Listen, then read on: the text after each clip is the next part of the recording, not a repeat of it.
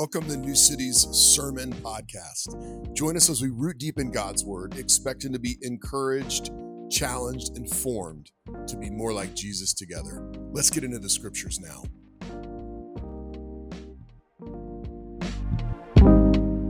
Today we are looking at Matthew 19 verses, it says 1 through 10. I should have put 1 through 12.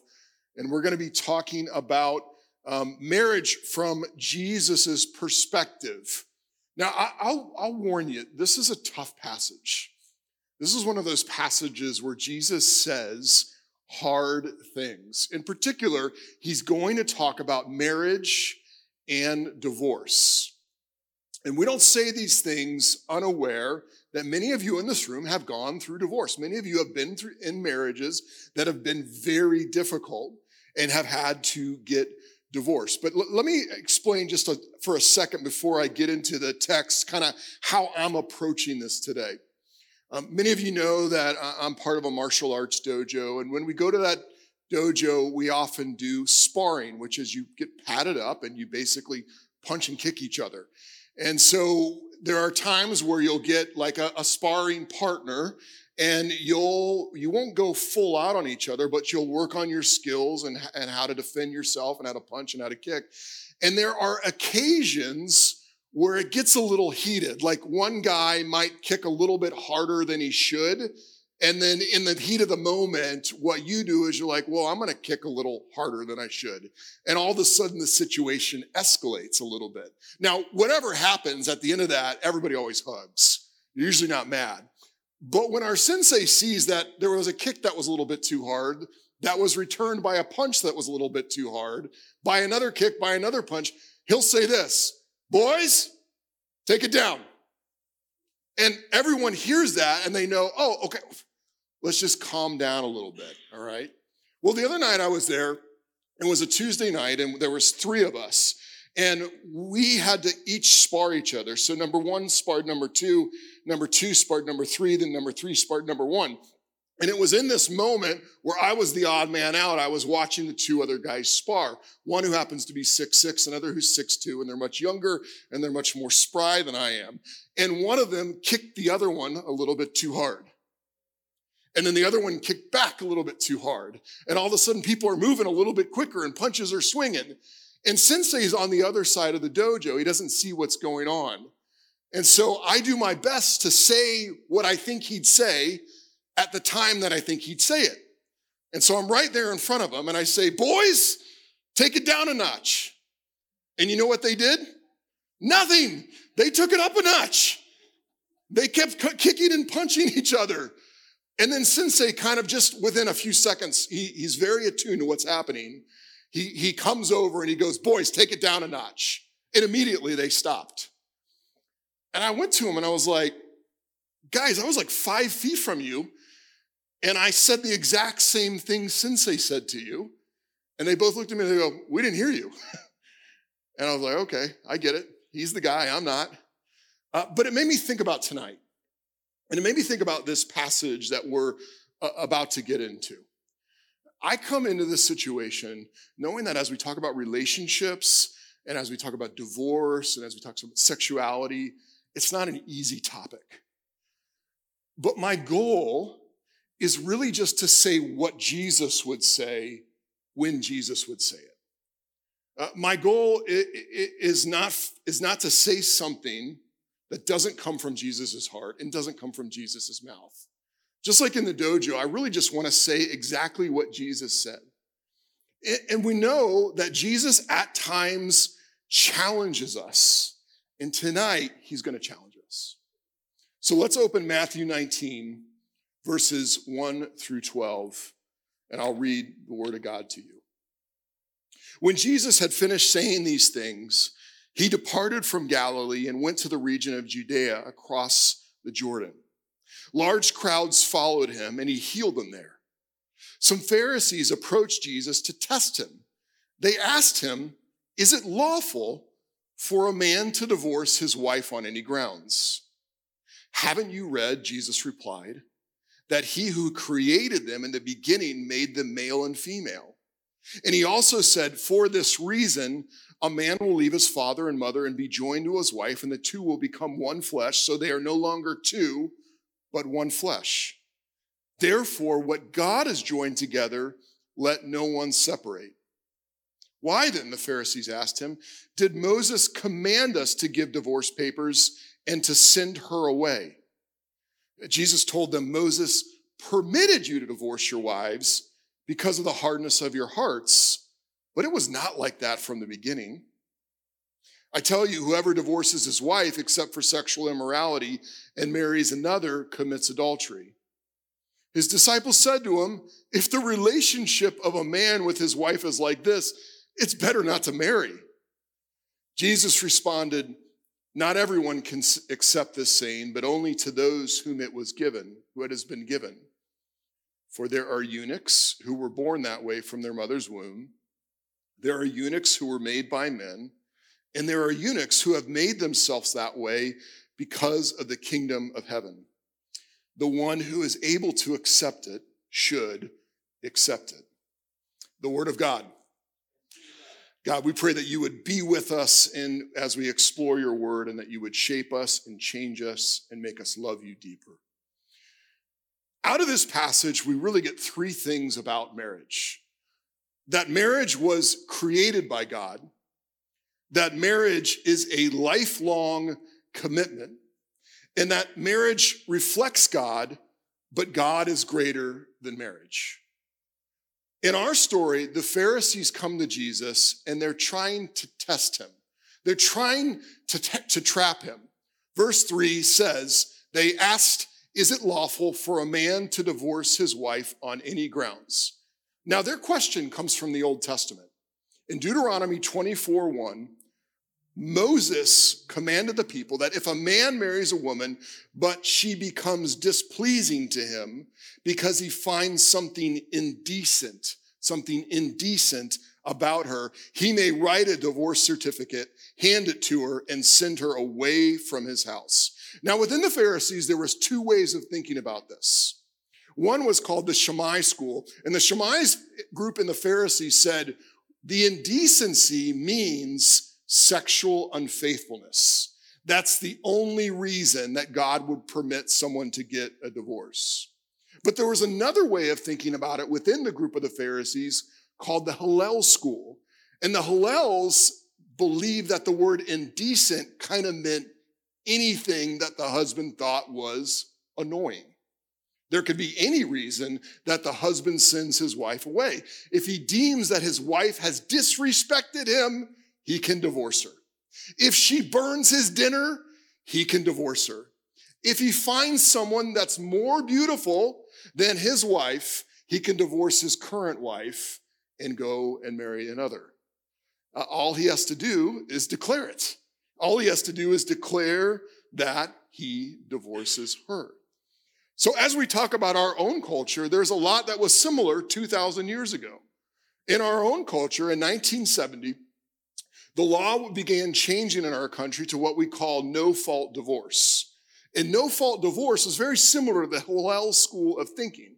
But no-fault divorce wasn't just for men, it was for both men and women.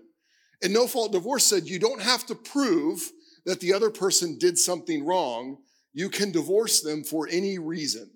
And divorce became very easy after 1970 when California was the first state that adopted no-fault divorce.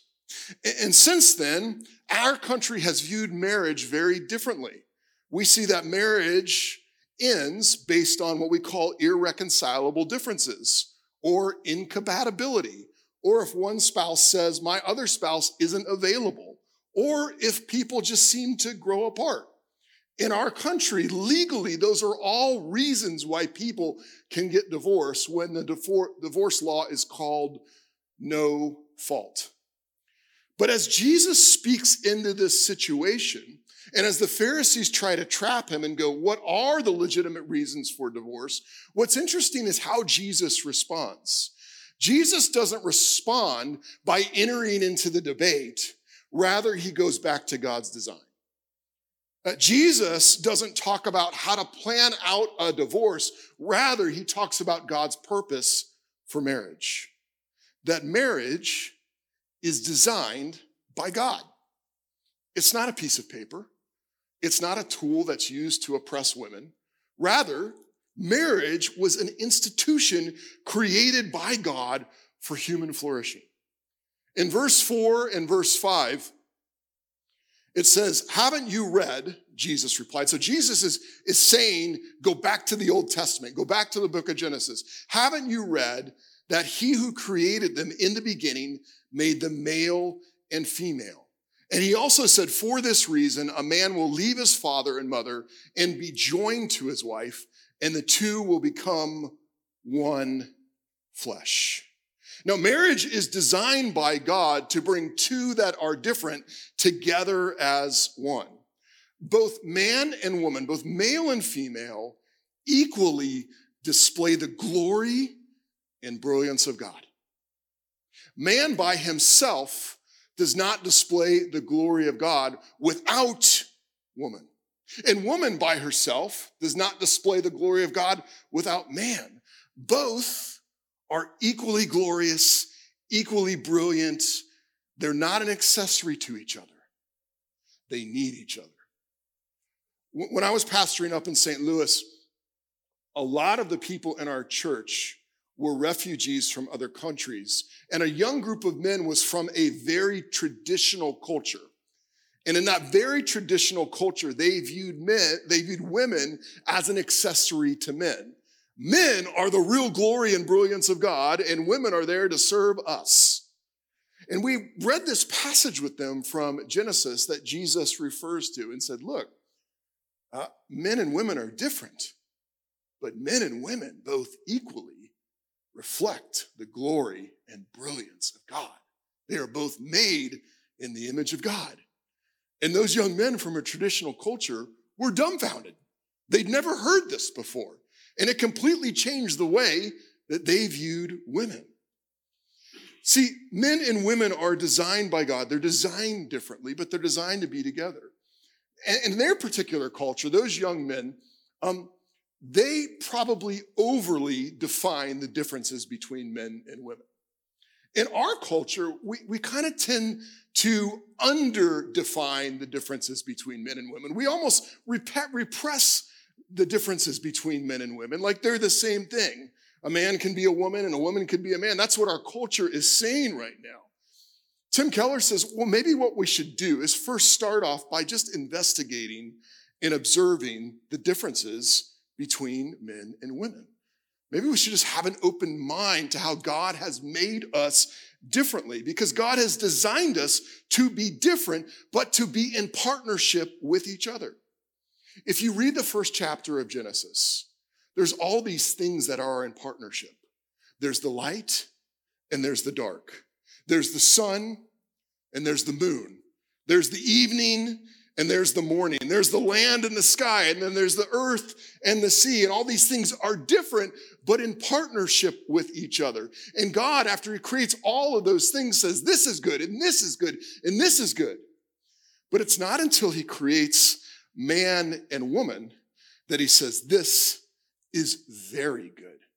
See, Genesis 1 is giving us this picture of things that are different, but things that are in partnership together. In Genesis 1:27, it says, so God created man in his own image, and he created him in the image of God. He created them male and female, just like the sun and the moon, just like the earth and the sky, just like day and night. Male and female are different, but in partnership together for a purpose. The very next verse in the Old Testament, Genesis 1:28, says God blessed them. God blessed Adam and Eve, male and female. And God said to them, be fruitful and multiply, fill the earth and subdue it. Theologians call this verse the cultural mandate. It's God's command to expand the borders of Eden. Eden was the garden where God's glory shone through Adam and Eve as they ruled over. But he says, here, be fruitful, multiply, fill the earth and subdue it. Fill the earth with God's glory. Well, how were they to do that? By making more image bearers of God, by making more males and females through a sexual relationship that Adam and Eve would have. Through their marriage, they would create more image bearers that would extend the borders of Eden and fill the earth with God's glory, which was people made in the image of God. See, very much in the design for the nature of reality, civilization, God designed civilization to grow through men and women getting married and having kids together. And this is so important to so many of the discussions we're having in our country and in our culture, particularly when it comes to things like heterosexuality and homosexuality.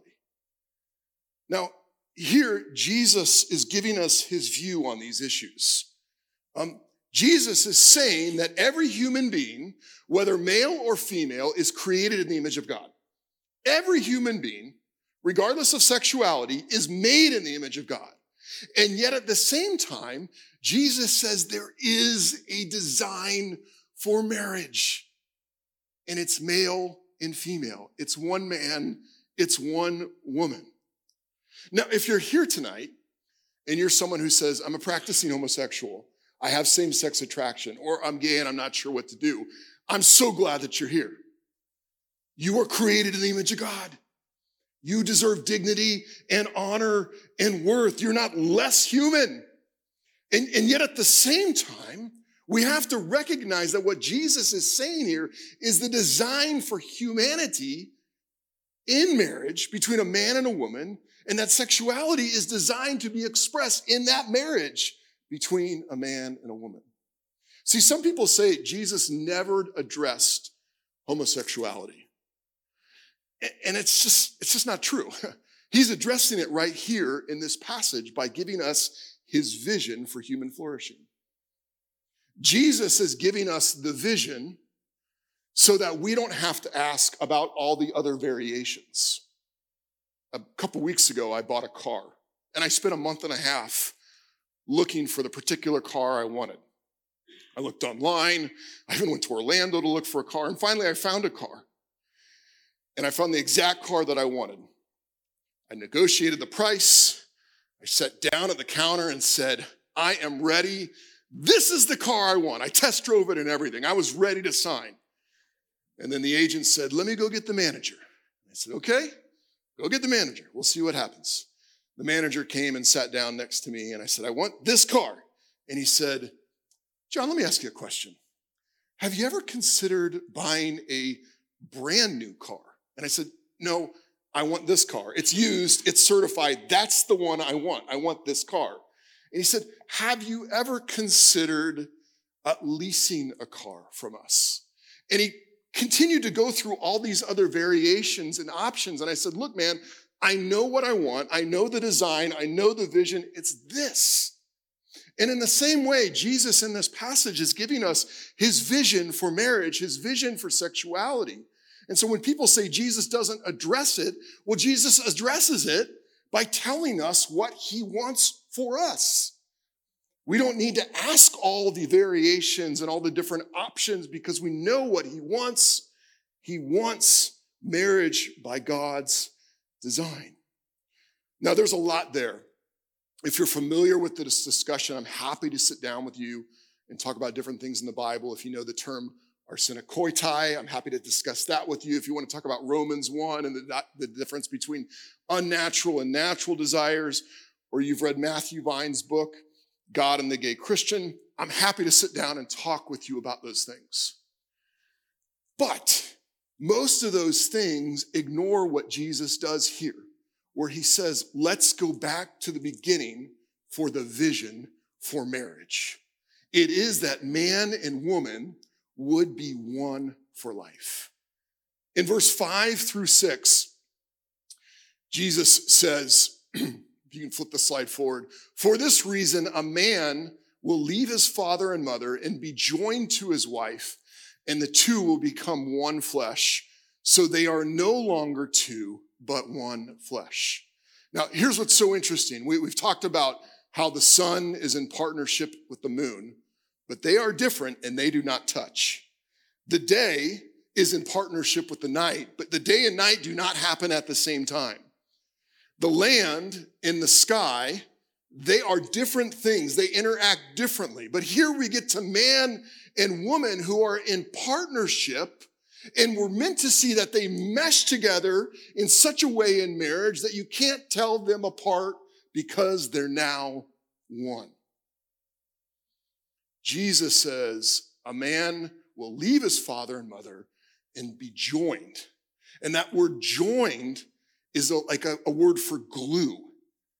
And we're meant to think that he's leaving his father and mother and he's creating a new family. But within that word join, we're also meant to think sex.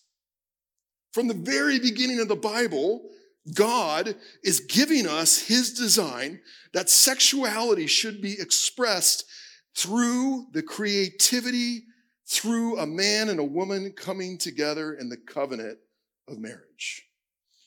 Because marriage isn't just designed by God, but rather marriage is designed by God as a lifelong commitment of love. In verse 6, Jesus goes on and says, so they are no longer two, but one flesh. Therefore, what God has joined, what God has glued together, let no one separate. The vows in our marriage say what? As long as we both shall live, right?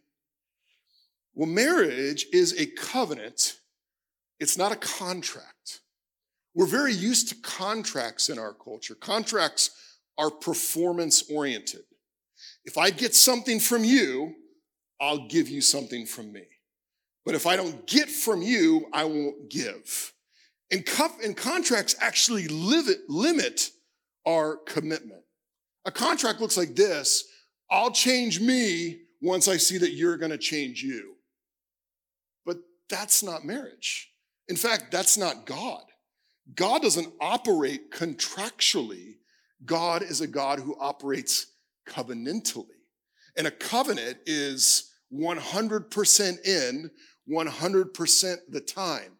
I will act towards you in love, whether you act towards me in love or not. And what's beautiful about covenant is it's not just marriage, it's the whole Bible that tells the story of a covenantal God. Pete Scazzaro says this: the concept of covenant love is the theme of the whole Bible. Regardless of your performance, regardless of your limited commitment, regardless of the fact that you quit God every few days, let's be honest, God's love endures forever. God's love is so profound, it's so deep that we'll spend eternity trying to grasp it. That is covenant. God is not a contractual God. He is a God who gives his love 100% of the time. And that would help us to think about, because as we talk about love, we think about falling in love rather than acting in love when it comes to relationships. But here we see God who has irreconcilable differences with humanity and yet moves towards us in love. Not just feeling love, but with action. He sends his son to die so that we can reconcile with him, so that we are with him all in forever. And marriage is just a tiny reflection of the covenantal love of God. So let's ask ourselves, even as we think about marriage and we think about preparing ourselves for marriage, number one, have we prepared ourselves for marriage? Or are we only thinking about falling in love rather than acting in love? Are we only thinking about being swept off our feet? Or are we thinking about committing ourselves to one person for the rest of our life? I think our culture sets us up for poor preparation. Several things I see. One, porn.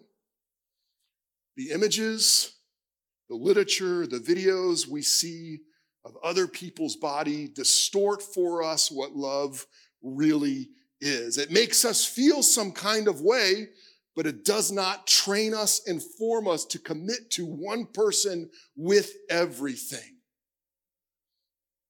But even dating. Now, I'm not against dating. Virginia and I dated. But we should enter into that thinking more than just feeling. Dating can be a contractual performance between two people. I'm going to give you something and I expect to get something back from you. And I expect you to make me feel a certain way.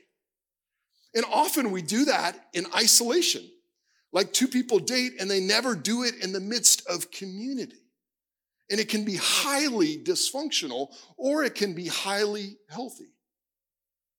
Not only that, but when Virginia and I dated, we didn't have the prevalence of online dating options. So I realize it. I'm archaic. I get it. I'm not around now. I've been married for 15 years and I understand that online dating presents at least options. And I'm not here to say that's a bad thing, but I do think that if we're preparing for marriage, we should at least ask, how is online dating forming us? It can be very transactional. It's easy just to swipe someone away and go on to the next person who you think will fit you better. It can be highly consumeristic. It can be just like another app that you delete when you don't want anymore. Jonathan Grant says, at its most fundamental level, online dating offers a convenient and alluring consumer experience. From the safety of our computers or smartphones, we can observe and choose from a wide variety of compatible options. We even get to make tentative contact and ask questions about each product to find out more before we try it on. There's a temptation of trusting our intimacies to technology. Given that consumerism has so heavily conditioned our approach to life, it is difficult for us to differentiate between people and things, or people as things to be consumed. You could say online dating is simply changing people's ideas about whether commitment itself is a life value. Now again, online dating isn't bad, but I'm asking, how is it forming us and preparing us, not for a contract, but for a covenant? We would be wise. We would do well to go against the grain of our culture and how our culture finds romance. We would do well to spend time with people who are married and have been married for a long time and learn from them.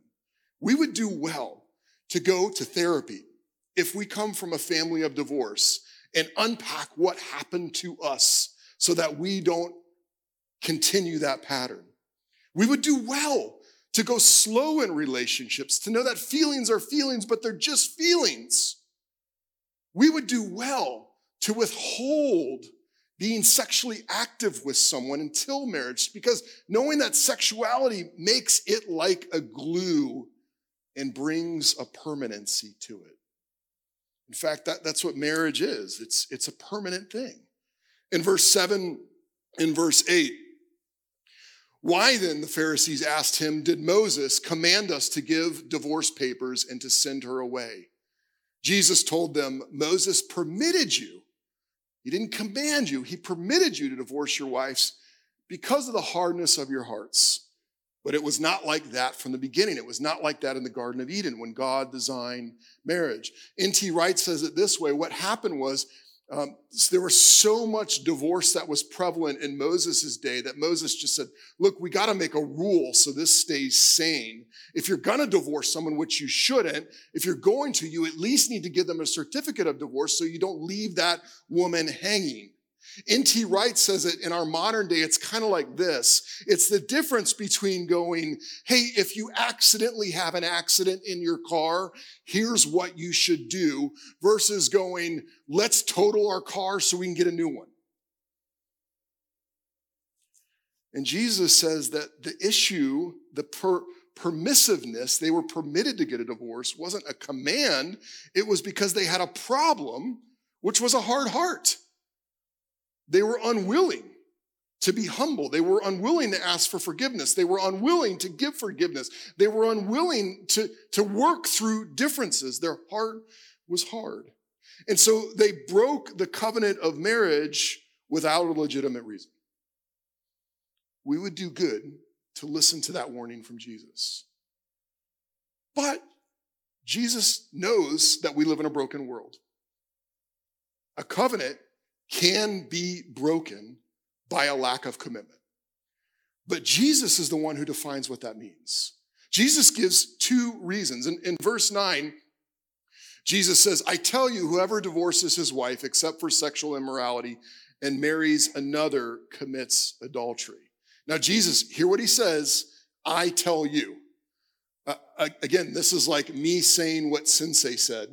I'm just saying what that guy said. Jesus is saying, I tell you, whoever divorces his wife except for sexual immorality and marries another commits adultery. Jesus is saying it. It's a hard word, but he does say it. In fact, he says it twice in Matthew 5:32 in the Sermon on the Mount. He says it again. I tell you, everyone who divorces his wife, except in a case of sexual immorality, causes her to commit adultery. And whoever marries a divorced woman commits adultery. But there's a second reason that pops up that Jesus permits, called willful desertion. Not just sexual unfaithfulness, but someone who is permanently leaving the marriage. Someone who is physically leaving the home and refuses to live with their spouse anymore. Paul says in 1 Corinthians 7, verse 13 and 15, if any woman has an unbelieving husband and he is willing to live with her, she must not divorce her husband. But if the unbeliever leaves, let him leave. A brother or sister is not bound in such cases. God has called you in peace. Now, we're not talking about feeling deserted. We're talking about actual desertion. Someone says, I will no longer live with you. Or through abuse, they force someone out of the house. That's the second reason Jesus gives Paul. Paul will say that he has these reasonings from the Lord: sexual unfaithfulness and willful desertion. So what do we do with the fact that many of us have divorces? Well, we turn back to the scripture. If there's another reason that you've gotten divorced besides adultery and besides willful desertion, here's what Jesus tells Paul in 1 Corinthians 7, verse 10 through 11. To the married I give this command, not I, but the Lord, not I, but Jesus. A wife is not to leave her husband, but if she does, she must remain unmarried or be reconciled to her husband. And a husband is not to divorce his wife. Hard words, but these are Jesus' words to us. So the gospel is all about love when love isn't deserved. The gospel is all about forgiveness when forgiveness isn't deserved. The gospel is all about reconciliation when things seem irreconcilable. And Jesus is calling us to show that in our marriages because he's shown it to us. Now, I know some of you would say, okay, Pastor, I got to be honest. I got a divorce and it wasn't for one of those reasons. And I already got remarried. What do I do? Well, can you go to Jesus and say, listen, I didn't listen and I didn't follow, but I will now. Whatever happened in the last marriage that made it fall apart, I'm going to commit to now walk with you in a way where we can work together so that this second one won't fall apart. What if your ex-spouse has moved on? What if you've gotten divorced and your ex-spouse has already moved on and gotten married? Well, the same thing. Come to Jesus. Say, I got divorced for a reason that you didn't say, and I need your help. But if your ex-spouse has moved on, they have broken the covenant. If they're sexually active or they've gotten remarried, there's a freedom that you have now to move on. These are hard things because I know sometimes people are stuck in marriages they don't want to be in, or they're stuck in divorces that they don't want to be in. They don't want to reconcile. But that's exactly the reaction the disciples have. This is tough stuff. In the very next verse, all of a sudden after Jesus has said these things to the disciples, in verse 10, the Pharisees are gone. Like Jesus has dropped this divorce bomb on them and like they're not interested in the conversation anymore. All of a sudden they've just disappeared. But in verse 10, his disciples are there and they say to him, well, if this is really what marriage is, Jesus, maybe it's better that we don't marry. This is tough stuff. This is hard. This is difficult. If there's no escape clause for men, if we don't get this ability to just sort of divorce our wife when we want to, then maybe we shouldn't get married. And Jesus says, well, let me say this.